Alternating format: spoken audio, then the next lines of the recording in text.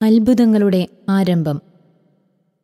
നാം എല്ലാവരും ആഗ്രഹിക്കുന്നത് ആത്മാവിൻ്റെ ശക്തിയിൽ ജീവിക്കുകയും വളരുകയും ചെയ്യണമെന്നാണ്.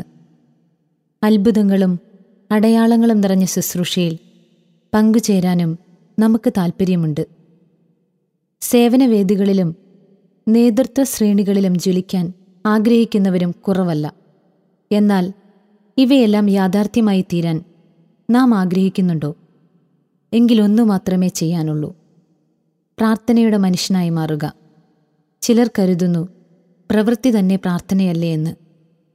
എന്നാൽ പ്രാർത്ഥനയിലൂടെ ദൈവവുമായി ബന്ധപ്പെടാത്തവർക്ക് പ്രവൃത്തികളിലൂടെ ദൈവവുമായി ചേർന്നു നിൽക്കാൻ സാധ്യമല്ല.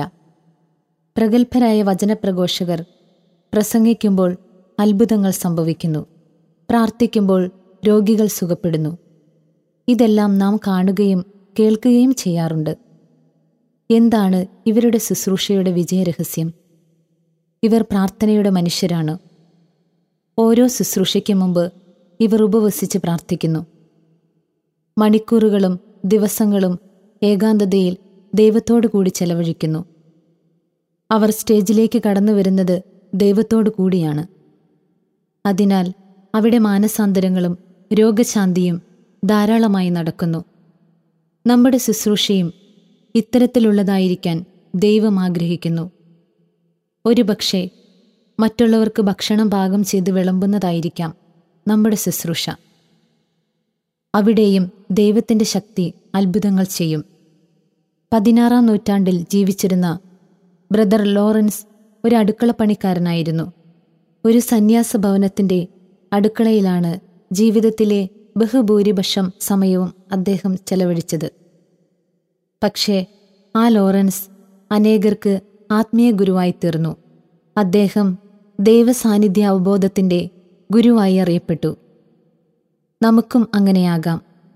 നമ്മുടെ ശുശ്രൂഷ എത്ര ചെറുതായിക്കൊള്ളട്ടെ, ദൈവത്തോട് പ്രാർത്ഥനയിലൂടെ നാം ചേർന്ന് നിന്നാൽ നമ്മുടെ ശുശ്രൂഷയിൽ അത്ഭുതങ്ങൾ സംഭവിക്കും. പ്രാർത്ഥനാ ജീവിതത്തിൽ വരാനുള്ള ടെക്നിക്കുകളെക്കുറിച്ചും വിവിധ ധ്യാന രീതികളെക്കുറിച്ചും ധാരാളം പുസ്തകങ്ങൾ നമുക്കിന്ന് ലഭ്യമാണ്. അതിനാൽ ഞാൻ അവയെക്കുറിച്ചൊന്നും ഇവിടെ പ്രതിപാദിക്കുന്നില്ല. പ്രാർത്ഥിക്കാൻ ആത്മാർത്ഥമായി ആഗ്രഹിച്ചിട്ടും സാധിക്കാതെ വരുന്നവരുടെ ഏതാനും പ്രശ്നങ്ങളെക്കുറിച്ച് നമുക്ക് ചിന്തിച്ചു നോക്കാം. പ്രാർത്ഥന ഒരു അധ്വാനമായി മാറുന്നു. ആവിലായിലെ വിശുദ്ധ ത്രേസ്യ പ്രാർത്ഥനയുടെ വിവിധ പദവികളെ തോട്ടം നനയ്ക്കുന്നതിനോട് ഉപമിച്ചുകൊണ്ടാണ് വിശകലനം ചെയ്യുന്നത്. നനയ്ക്കൽ 4 വിധത്തിൽ ചെയ്യാം. 1. കിണറ്റിൽ നിന്ന് വെള്ളം കോരി നനയ്ക്കൽ. അധ്വാനം കൂടുതലും ഫലം വളരെ നിസ്സാരവുമാണിവിടെ. 2. ജലചക്രം ഉപയോഗിച്ചുള്ള നനയ്ക്കൽ. ഇതിനും ഏറെ അധ്വാനം ആവശ്യമാണ്, എങ്കിലും ആദ്യത്തേതിനേക്കാൾ കൂടുതൽ ഫലമുളവാക്കും. 3. ജലസേചന രീതികൾ ഉപയോഗിച്ചുള്ള നനയ്ക്കൽ. തോട്, കനാൽ മുതലായവയിലൂടെ. ഇവിടെ നമ്മുടെ ഭാഗത്തു നിന്നും കാര്യമായ അധ്വാനം ആവശ്യമില്ല. 4. മഴ മൂലമുള്ള നനയ്ക്കൽ. ഇതിന് നമ്മുടെ ഭാഗത്തു നിന്ന് യാതൊരുവിധ അധ്വാനവും നടത്തേണ്ടതില്ല, എന്നാൽ ഫലം ഏറ്റവും കൂടുതലാണ്. ഇതുപോലെയാണ് പ്രാർത്ഥനയും. നാം പലപ്പോഴും പ്രാർത്ഥിക്കാനായി ഞെളിപിരി കൊള്ളുന്നു, പക്ഷേ യാതൊരു പ്രയോജനവും കിട്ടുന്നില്ല. കിണറ്റിൽ നിന്ന് വെള്ളം കോരി നനയ്ക്കുന്നത് പോലെയാണ് നമ്മുടെ പ്രാർത്ഥന. നാം പ്രാർത്ഥിക്കുന്നത് ചിന്തയും ബുദ്ധിയും ഉപയോഗിച്ചാണ്. എന്നാൽ ദൈവം പരിശുദ്ധാത്മാവിൻ്റെ മഴയെ വർഷിക്കുമ്പോൾ അത് നമ്മുടെ ജീവിതത്തെ മുഴുവൻ ദൈവാനുഭവം കൊണ്ട് കുതിർക്കും. ആത്മാവ് നമ്മുടെ ബലഹീനതയിൽ നമ്മെ സഹായിക്കുന്നു. വേണ്ട വിധം പ്രാർത്ഥിക്കേണ്ടതെങ്ങനെയെന്ന് നമുക്കറിഞ്ഞുകൂടാ. റോമ 8:26. അതിനാൽ ബുദ്ധിയെയും അറിവിനെയും ദൈവാത്മാവിന് വിധേയപ്പെടുത്തി പരിശുദ്ധാത്മാവിൻ്റെ പ്രചോദനമനുസരിച്ച് പ്രാർത്ഥിക്കുമ്പോൾ നാം വളരും. പരിശുദ്ധാത്മാവ് പ്രാർത്ഥനയുടെ ആത്മാവാണ്. പ്രാർത്ഥിക്കാൻ കഴിയാതെ വരുമ്പോൾ, പ്രാർത്ഥന ഭാരമായി മാറുമ്പോൾ ഇപ്രകാരം പ്രാർത്ഥിക്കുക: പരിശുദ്ധാത്മാവായ ദൈവമേ, എന്നെ പ്രാർത്ഥിക്കാൻ പഠിപ്പിക്കണേ. പല പ്രാവശ്യം ആവർത്തിക്കുക. അപ്പോൾ ദൈവാരൂപി നിങ്ങളെ പ്രവർത്തിക്കുന്നത് ബോധ്യമാകും. ഏകാഗ്രത കിട്ടുന്നില്ല. അനേകർക്ക് ഏകാഗ്രതയില്ലായ്മ വലിയൊരു പ്രശ്നമാണ്. ഏകാഗ്രതയില്ലാതെ ദൈവസാന്നിധ്യം അനുഭവിക്കാൻ സാധിക്കുകയുമില്ല. ദാവീദിലൂടെ കർത്താവ് പറയുന്നു, ശാന്തനാവുക, ഞാൻ ദൈവമാണെന്നറിയുക. സങ്കീർത്തനം 32:5. പ്രാർത്ഥിക്കാനിരിക്കുമ്പോൾ ശാന്തനാവുക. അത് ദൈവത്തെ അറിയാൻ സഹായിക്കും. ഏതൊക്കെയാണ് നമ്മുടെ ശാന്തതയെ തകർക്കുന്ന ഘടകങ്ങൾ? ഏറ്റുപറയാത്ത പാപങ്ങൾ. ഞാൻ പാപങ്ങൾ ഏറ്റുപറയാതിരുന്നപ്പോൾ ദിവസം മുഴുവൻ കരഞ്ഞ് എൻ്റെ ശരീരം ക്ഷയിച്ചുപോയി. രാവും പകലും അങ്ങയുടെ കരം എൻ്റെ മേൽ പതിച്ചിരുന്നു. വേനൽക്കാലത്തെ ചൂടുകൊണ്ടെന്ന പോലെ എൻ്റെ ശക്തി വരണ്ടുപോയി. എൻ്റെ പാപം അവിടുത്തോട് ഏറ്റുപറഞ്ഞു. എൻ്റെ അകൃത്യം ഞാൻ മറച്ചുവെച്ചില്ല. എൻ്റെ അതിക്രമങ്ങൾ കർത്താവിനോട് ഞാൻ ഏറ്റുപറയും എന്ന് ഞാൻ പറഞ്ഞു. അപ്പോൾ എൻ്റെ പാപം അവിടുന്ന് ക്ഷമിച്ചു. സങ്കീർത്തനങ്ങൾ 32:3-6. മുഖംമൂടി ധരിച്ചുകൊണ്ട് ദൈവസന്നിധിയിൽ വരരുത്. അവിടുന്ന് നമ്മുടെ ഹൃദയത്തിലെ ഓരോ ചിന്തയും അറിയുന്നവനാണ്. അതിനാൽ പ്രാർത്ഥിക്കാനിരിക്കുമ്പോൾ ആദ്യം തന്നെ ആത്മപരിശോധന നടത്തുക. ചെറുതും വലുതുമായ എല്ലാ തെറ്റുകളും ഏറ്റുപറഞ്ഞ് കർത്താവിൻ്റെ ക്ഷമ സ്വീകരിക്കുക. അപ്പോൾ ഹൃദയം ശാന്തമാകും. വെറുപ്പും വിദ്വേഷവും അകറ്റുക. ഹൃദയത്തിൻ്റെ ശാന്തതയെ കെടുത്തുന്ന മറ്റൊരു ഘടകം നമ്മിലെ വെറുപ്പും വിദ്വേഷവുമാണ്. ക്ഷമിക്കാൻ കഴിയാത്ത മനസ്സ് അസ്വസ്ഥതകൾ നിറഞ്ഞതായിരിക്കും. ക്ഷമിക്കുന്നതുവരെയും ആ മനസ്സ് സമാധാനം അനുഭവിക്കുകയില്ല. അതിനാൽ നമ്മെ വേദനിപ്പിച്ചവരോട് നിരുപാധികം ക്ഷമിക്കുക. നിങ്ങൾ പ്രാർത്ഥിക്കുമ്പോൾ നിങ്ങൾക്ക് ആരോടെങ്കിലും എന്തെങ്കിലും വിരോധമുണ്ടെങ്കിൽ അത് ക്ഷമിക്കുവിൻ. അപ്പോൾ സ്വർഗത്തിലുള്ള നിങ്ങളുടെ പിതാവ് നിങ്ങളുടെ തെറ്റുകളും ക്ഷമിക്കും. മർക്കോസ് 11:25. ചിലപ്പോൾ ക്ഷമിക്കുക വളരെ ബുദ്ധിമുട്ടായി നിങ്ങൾക്ക് തോന്നാം. അത്തരം സാഹചര്യങ്ങളിൽ ക്ഷമിക്കാനുള്ള കൃപയായിരിക്കണം ആദ്യത്തെ പ്രാർത്ഥനാ വിഷയം. നിങ്ങളോട് തെറ്റ് ചെയ്ത വ്യക്തിയെ അനുഗ്രഹിക്കാൻ പ്രാർത്ഥിക്കുകയാണെങ്കിൽ മനസ്സിൻ്റെ കയ്പ് പെട്ടെന്ന് മാറിക്കിട്ടും. ഉത്കണ്ഠകൾ കർത്താവിനെ ഏൽപ്പിക്കുക. ഒന്നിനെക്കുറിച്ചും ആകുലരാകേണ്ട. പ്രാർത്ഥനയിലൂടെയും അപേക്ഷയിലൂടെയും കൃതജ്ഞതാസ്തോത്രങ്ങളോടെ നിങ്ങളുടെ യാചനകൾ ദൈവസന്നിധിയിൽ അർപ്പിക്കുവിൻ. അപ്പോൾ നമ്മുടെ എല്ലാ ധാരണകളെയും അതിലംഘിക്കുന്ന ദൈവത്തിൻ്റെ സമാധാനം നിങ്ങളുടെ ഹൃദയങ്ങളെയും ചിന്തകളെയും യേശുക്രിസ്തുവിൽ കാത്തുകൊള്ളും. ഫിലിപ്പി 4:6-7 എന്നാണ് പൗലോസ്ലീഹ പറയുന്നത്. ആകുലത ഉണ്ടാകുന്നത് എപ്പോഴാണ്? ദൈവത്തിൻ്റെ ശക്തിയിലും കാരുണ്യത്തിലും വിശ്വാസം നഷ്ടപ്പെടുമ്പോഴാണ്. നിങ്ങൾക്ക് ദൈവത്തെ വിശ്വസിക്കാൻ കഴിയില്ല എങ്കിൽ എങ്ങനെ അവിടുത്തോട് പ്രാർത്ഥിക്കാൻ സാധിക്കും? ആകുലതയുടെ മറ്റൊരു കാരണം സമർപ്പണമില്ലായ്മയാണ്. നമ്മുടെ പ്രശ്നങ്ങളും ഭാവിയും ദൈവത്തിന് വിട്ടുകൊടുക്കാത്ത അവസ്ഥയിൽ നാം തന്നെയാണ് നമ്മുടെ ജീവിതത്തിൻ്റെ കർത്താവ്. അതിൻ്റെ അനന്തരഫലമാണ് പിരിമുറുക്കം. നമ്മുടെ പ്രശ്നങ്ങളെയും നമ്മെ തന്നെയും ദൈവത്തിന് വിട്ടുകൊടുക്കാതെയുള്ള പ്രാർത്ഥന കാപട്യമാണ്. ആ പ്രാർത്ഥനയ്ക്ക് ദൈവം എങ്ങനെയാണ് ഉത്തരം നൽകുന്നത്? ആദ്യം ദൈവത്തിൻ്റെ ശക്തിയിലും പരിപാലനയിലും വിശ്വസിക്കുക. അതിനുശേഷം നമ്മെ അവിടത്തേക്കായി സമർപ്പിക്കണം. അപ്പോൾ ആകുലത അപ്രത്യക്ഷമാകും. ഹൃദയം ശാന്തമാവുകയും ചെയ്യും. പ്രാർത്ഥന അനുഭവമായി മാറാത്ത അവസ്ഥ. എല്ലാ പ്രാർത്ഥനകളും അനുഭവമായി മാറണമെന്നില്ല. അത്തരം സാഹചര്യങ്ങളിൽ പ്രാർത്ഥിക്കുന്നത് ശരിയല്ല എന്ന് നാം ചിന്തിക്കും. ഇത് കൂടുതൽ മടുപ്പിനും തളർച്ചയ്ക്കും കാരണമായിത്തീരും. നാം പ്രാർത്ഥിക്കുന്നത് വിശ്വാസത്തിൻ്റെ വെളിച്ചത്തിലാണ്. പ്രാർത്ഥന കേൾക്കുന്നവനായ ദൈവത്തിൻ്റെ മുൻപിലാണ് നാം സമയം ചെലവഴിച്ചത്. ആ ദൈവത്തിൽ ശരണപ്പെടുക. വൈകാരിക അനുഭവങ്ങൾ ക്ഷണികങ്ങളാണ്. അതുകൊണ്ട് എപ്പോഴും മാറിക്കൊണ്ടിരിക്കുന്ന വികാരങ്ങളെ ഒരിക്കലും വിശ്വസിക്കരുത്. അനേകർക്ക് പ്രാർത്ഥനാ ജീവിതത്തിൽ മുന്നോട്ടു പോകാൻ കഴിയാത്തതിൻ്റെ കാരണം പ്രാർത്ഥനാ ജീവിതമായി രൂപാന്തരപ്പെടുന്നില്ല എന്നതാണ്. പ്രാർത്ഥിക്കുന്നവ പ്രവൃത്തിപഥത്തിലേക്ക് കൊണ്ടുവന്നേ തീരൂ. അപ്പോൾ പ്രാർത്ഥനയ്ക്കുള്ള ദാഹം കൂടിക്കൂടി വരും. നമ്മുടെ കടമകൾ സ്വന്തം കുടുംബത്തോട്, ജോലി ചെയ്യുന്ന സ്ഥാപനത്തോട്, സമൂഹത്തോട്, ഇടവകയോട്, സഭയോട് ഒക്കെയുള്ള കടമകൾ ആത്മാർത്ഥമായി നിറവേറ്റുക. ജീവിതത്തിൽ യാതൊരു മാറ്റവും വരുത്താൻ യത്നിക്കാതെ പ്രാർത്ഥന കൊണ്ട് മാത്രം വളരാൻ സാധിക്കുകയില്ല. അങ്ങനെ ശ്രമിക്കുന്നവർ ഒരിക്കലും വളരുകയുമില്ല. ദൈവത്തിനു വേണ്ടി ദാഹിക്കുക, കാത്തിരിക്കുക. എൻ്റെ ആത്മാവ് അങ്ങേയ്ക്കായി ദാഹിക്കുന്നു. സങ്കീർത്തനം 63:1.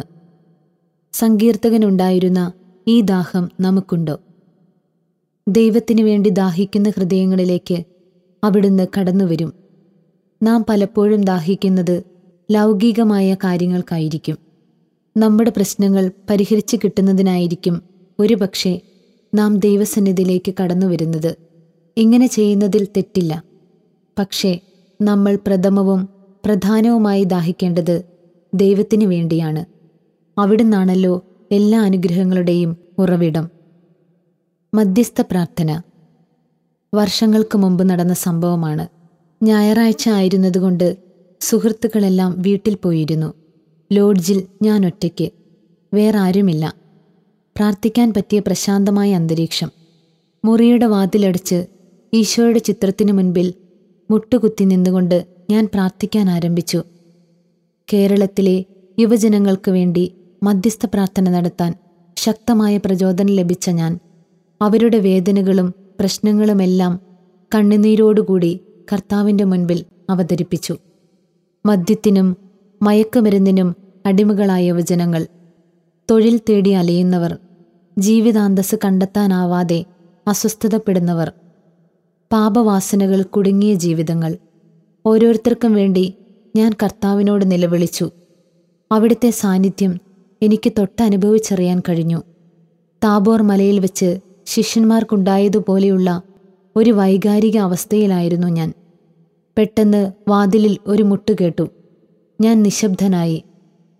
ശല്യമായല്ലോ എന്ന ചിന്തയായിരുന്നു മനസ്സ് മുഴുവൻ.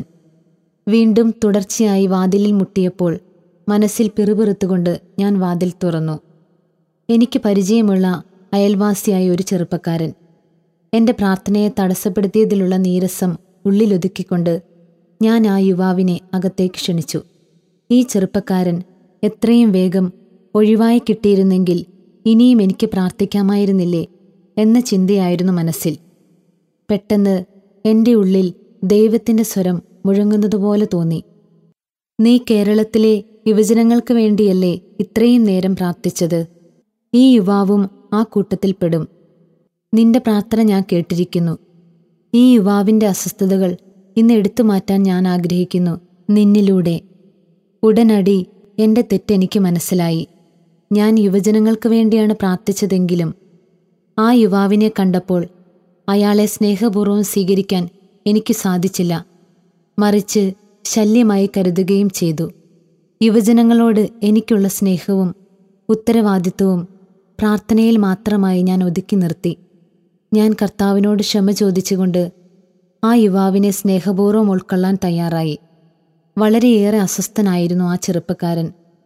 മനസ്സിലെ വേദനകളെല്ലാം പങ്കുവെച്ച് ആശ്വാസം കൊള്ളുന്നതിനു വേണ്ടിയായിരുന്നു എന്നെ തേടി വന്നത്.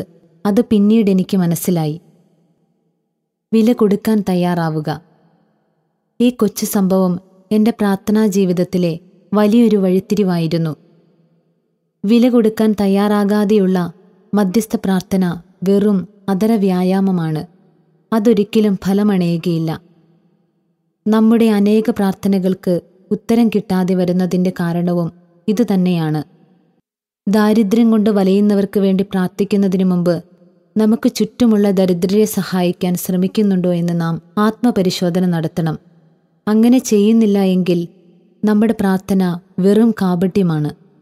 സ്വന്തം കുടുംബത്തിൽ സന്തോഷവും സമാധാനവും ഉണ്ടാകാൻ വേണ്ടി നാം പലപ്പോഴും പ്രാർത്ഥിക്കാറുണ്ട്. എന്നാൽ ഒരു കാര്യം നാം വിസ്മരിച്ചു പോകുന്നു. ദൈവം നമ്മിലൂടെ തന്നെയാണ് നമ്മുടെ കുടുംബത്തിലേക്ക് സന്തോഷവും സമാധാനവും പകർന്നു തരാൻ ആഗ്രഹിക്കുന്നത്. അത് യാഥാർത്ഥ്യമാകണമെങ്കിൽ ക്ഷമിക്കാനും മറക്കാനും ത്യാഗമനുഷ്ഠിക്കാനും നാം തയ്യാറാകണം. എളിമപ്പെടാനും നമുക്ക് മനസ്സുണ്ടാകണം. ഈ വില കൊടുക്കാൻ തയ്യാറായാൽ മാത്രമേ പ്രാർത്ഥനയുടെ ഉത്തരം കണ്ടെത്താൻ നമുക്ക് കഴിയുകയുള്ളൂ.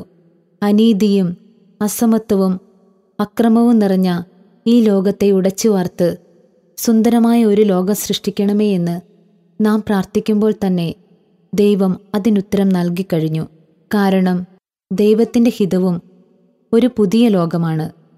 എന്നാൽ ആ നവലോക സൃഷ്ടി ആരംഭിക്കേണ്ടത് നമ്മിൽ നിന്ന് തന്നെയാണ്. എൻ്റെ ജീവിതം ഉടച്ചു വാർക്കുന്നതിലൂടെയാണ് ഈ ലോകത്തെ ഉടച്ചു വാർക്കുന്ന പ്രക്രിയ ആരംഭിക്കേണ്ടത്. എൻ്റെ വ്യക്തി ജീവിതത്തിൽ നിന്ന് അക്രമവും അനീതിയും അസമത്വവും ഇല്ലായ്മ ചെയ്യുന്നതിലൂടെയാണ് ഈ ലോകത്തിൽ നിന്നും അവയെല്ലാം ദൂരീകരിക്കപ്പെടാൻ ആരംഭിക്കുന്നത്. എന്നാൽ പലപ്പോഴും ഇക്കാര്യം നാം അവഗണിക്കുന്നു. അതിനാൽ നമ്മുടെ പ്രാർത്ഥനയ്ക്ക് ദൈവം തരുന്ന ഉത്തരം മനസ്സിലാക്കാനും കഴിയാതെ വരുന്നു. അത്ഭുതങ്ങളുടെ ആരംഭം. നമ്മുടെ ദൈവം അത്ഭുതങ്ങളുടെ ദൈവമാണ്. എന്നാൽ തൻ്റെ അത്ഭുത പ്രവൃത്തികളിൽ മനുഷ്യൻ്റെ ഭാഗഭാഗിത്വം അവിടുന്ന് അതിയായി ആഗ്രഹിക്കുന്നു. കർത്താവ് 5 അപ്പം കൊണ്ട് 5000 പേരെ പോഷിപ്പിച്ചു. അവിടത്തേക്ക് വേണമെങ്കിൽ ശൂന്യതയിൽ നിന്നും അപ്പം സൃഷ്ടിക്കാമായിരുന്നു. എന്നാൽ മനുഷ്യൻ അധ്വാനിച്ചുണ്ടാക്കിയ 5 അപ്പത്തിൽ നിന്നുമാണ് അവിടുന്ന് 5000 പേർക്കും ഭക്ഷിക്കാനുള്ളത് സൃഷ്ടിച്ചത്. മരിച്ചവനായിരുന്ന ലാസറിനെ ഉയർത്തെഴുന്നേൽപ്പിച്ച കർത്താവിന് അവനെ സംസ്കരിച്ച കല്ലറയുടെ വാതിൽ അടയ്ക്കാനുപയോഗിച്ച കല്ല് തൻ്റെ ദിവ്യശക്തി കൊണ്ട് മാറ്റിക്കളയാമായിരുന്നു. പക്ഷേ അവിടെ കൂടിയിരുന്ന മനുഷ്യരോട് ആ കല്ലെടുത്ത് മാറ്റാനാണ് അവിടുന്ന് ആവശ്യപ്പെട്ടത്. ദൈവം എൻ്റെയും നിങ്ങളുടെയും ജീവിതത്തിൽ അത്ഭുതങ്ങൾ പ്രവർത്തിക്കാൻ ആഗ്രഹിക്കുന്നു. എന്നാൽ അത്ഭുതങ്ങൾ ആരംഭിക്കേണ്ടത് നമ്മിലൂടെയാണ്. ദൈവത്തിനു വേണ്ടി അധ്വാനിക്കാനുള്ള നമ്മുടെ സന്മനസ്സിലൂടെയാണ്. ഇങ്ങനെ അധ്വാനിക്കാൻ നാം തയ്യാറാകണമെങ്കിൽ നമ്മുടെ മനസ്സിന് സ്നേഹമുണ്ടായിരിക്കണം. സ്നേഹത്തിൻ്റെ അഭാവത്തിൽ വിശ്വാസം നിഷ്പ്രയോജനകരമാണ്. സ്നേഹമാണ് വിശ്വാസത്തെ ചലനാത്മകമാക്കുന്നത്. മലകളെ നീക്കാൻ തക്ക വിശ്വാസം എനിക്കുണ്ടായാലും സ്നേഹമില്ല എങ്കിൽ ഞാൻ ഒന്നുമല്ല. 1 കൊരിന്തോസ് 13:2 എന്ന് പൗലോസ്ലീഹ പറഞ്ഞത് ഇവിടെ സ്മരണീയമാണ്. ഒരുപക്ഷെ ദൈവത്തിൻ്റെ ശക്തിയിൽ നാം വിശ്വസിക്കുന്നുണ്ടാകാം. അവിടത്തേക്ക് അസാധ്യമായ യാതൊന്നുമില്ല എന്ന് നാം വിശ്വസിക്കുന്നു. എന്നിട്ടും മറ്റുള്ളവർക്ക് വേണ്ടി പ്രാർത്ഥിക്കുന്ന പല അവസരങ്ങളിലും നമുക്ക് ഉത്തരം കിട്ടാറില്ല. പലപ്പോഴും കാരണമിതാണ്: നമ്മിൽ സ്നേഹമില്ല. ഉദാഹരണമായി, മദ്യപനായ ഭർത്താവിൻ്റെ മാനസാന്തരത്തിന് വേണ്ടി പ്രാർത്ഥിക്കുന്ന ഭാര്യയെപ്പറ്റി ചിന്തിക്കുക. തൻ്റെ ഭർത്താവ് മദ്യപാനത്തിൽ നിന്നും വിമോചിതനായാൽ കുടുംബത്തിൽ കലഹങ്ങളുണ്ടാവില്ല, സമ്പത്ത് അനാവശ്യമായി നശിപ്പിക്കില്ല, തൻ്റെയും കുടുംബത്തിൻ്റെയും കാര്യങ്ങൾ ശരിയായി നോക്കിക്കൊള്ളും. ഇവയൊക്കെ ആയിരിക്കും ഭർത്താവിനെ മദ്യപാന ആസക്തിയിൽ നിന്നും രക്ഷപ്പെടുത്താനായി പ്രാർത്ഥിക്കുന്ന ഭാര്യയുടെ മാനസിക ചിത്രങ്ങൾ. എന്നാൽ മദ്യപനായ ആ വ്യക്തിയുടെ ജീവിതത്തെ സ്നേഹിക്കാൻ ഈ സ്ത്രീക്ക് കഴിയുന്നുണ്ടാവില്ല. അയാളുടെ തകർന്നുകൊണ്ടിരിക്കുന്ന ജീവിതവും വളർന്നുകൊണ്ടിരിക്കുന്ന ദുഃഖദുരിതങ്ങളുമല്ല, മറിച്ച് സ്വന്തം സുരക്ഷിതത്വവും സ്വാർത്ഥ സ്നേഹവുമാണ് ഭാര്യയുടെ പ്രാർത്ഥനയ്ക്ക് പിന്നിൽ പലപ്പോഴും ഉണ്ടാവുക. ഇത് വിശുദ്ധമായ സ്വാർത്ഥതയാണെന്ന് വേണമെങ്കിൽ പറയാം. ഒരുപക്ഷെ ഈ സ്വാർത്ഥതയായിരിക്കാം ഉത്തരം കിട്ടാത്ത പല പ്രാർത്ഥനകളുടെയും പിന്നിലുള്ളത്. രോഗികൾക്ക് വേണ്ടി പ്രാർത്ഥിക്കുന്ന ഒരാൾ ആ രോഗിയുടെ വേദനകളും നെടുവീർപ്പുകളും സ്വന്തമാക്കി ഹൃദയവേദനയോടെ പ്രാർത്ഥിക്കുമ്പോൾ മാത്രമേ രോഗശാന്തി സംഭവിക്കുകയുള്ളൂ. ഇവിടെ വിശ്വാസത്തേക്കാൾ കൂടുതലായി വേണ്ടത് സ്നേഹമാണ്. ക്രിസ്തുവിൽ വിശ്വസിക്കുന്നവർക്ക് സ്നേഹത്തിലൂടെ പ്രവർത്തനനിരതമായ വിശ്വാസമാണ് പ്രധാനമായി വേണ്ടതെന്ന് പൗലോസ്ലീഹ ഗലാത്യരെ പ്രത്യേകം ഉപദേശിക്കുന്നുണ്ട്. ഗലാത്തി 5:6. നിറഞ്ഞ ഹൃദയത്തോടെ പ്രാർത്ഥിക്കുകയും പ്രവർത്തിക്കുകയും ചെയ്യുമ്പോൾ ദൈവം അവിടെ കടന്നു വരികയും തൻ്റെ ശക്തി പ്രകടിപ്പിക്കുകയും ചെയ്യും. എന്നാൽ സ്നേഹത്തിൻ്റെ പ്രേരണയില്ലാത്ത പ്രാർത്ഥനകൾ ജലമില്ലാത്ത മേഘങ്ങൾ പോലെയും വറ്റിവരണ്ട അരുവി പോലെയുമാണ്. അതിൽ നിന്നും ആർക്കും യാതൊന്നും ലഭിക്കുന്നില്ല. ഷെവലിയാർ ബെന്നി പുന്നത്ര തയ്യാറാക്കിയ കൃപയുടെ നീർച്ചാലുകൾ എന്ന പുസ്തകത്തിലെ ഒരധ്യായമാണ് നാം ഇവിടെ കേട്ടത്. നിരവധി ഗ്രന്ഥകർത്താക്കളുടെ ഇത്തരത്തിലുള്ള ആത്മീയവും പ്രചോദനാത്മകവുമായ പുസ്തകങ്ങളുടെ പേപ്പർ ബാക്ക് അല്ലെങ്കിൽ കിൻഡൽ ഡിജിറ്റൽ എഡിഷൻ സ്വന്തമാക്കുവാൻ ആഗ്രഹിക്കുന്നെങ്കിൽ ഞങ്ങളുടെ വെബ്സൈറ്റ് ആയ www.sophiabai.com സന്ദർശിക്കുക. കൂടുതൽ വിവരങ്ങൾക്കായി info@sophiabooks.in ഇമെയിൽ അയയ്ക്കാവുന്നതാണ്.